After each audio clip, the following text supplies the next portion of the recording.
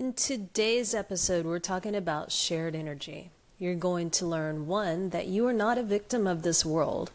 2, that the world is not as you see it. And in the inspired action, we're going to practice seeing the world differently. There was a show called John of Cincinnati, and John was a little odd, never really figured out if he was an alien or an angel. But on one of the episodes, this man who rarely spoke touched one of the female characters on the head. Her name was Kai, and he said, "See God, Kai." And her vision immediately shifted to seeing the beauty in everything. It was like a montage, seeing a movie in high speed, all of these images that were coming up. It reminds me, too, of a story from the Bhagavad Gita where Krishna opens his mouth and shows the world to Arjuna. And if you don't know these characters I'm talking about, highly recommend checking out the Bhagavad Gita. What if your mind were the mind of Source, of the divine, God, Yahweh, the great mathematician, whatever you want to call it? What if your mind was that of God?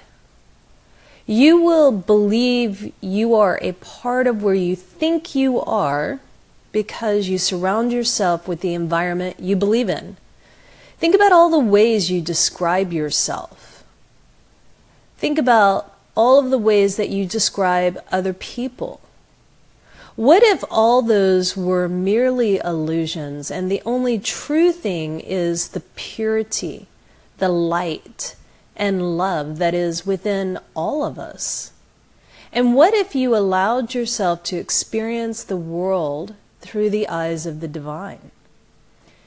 And this is a big one.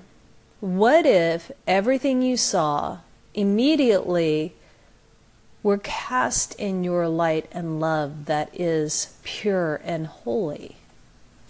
For most people listening, they have been so conditioned by religion that they cannot even imagine such a shift.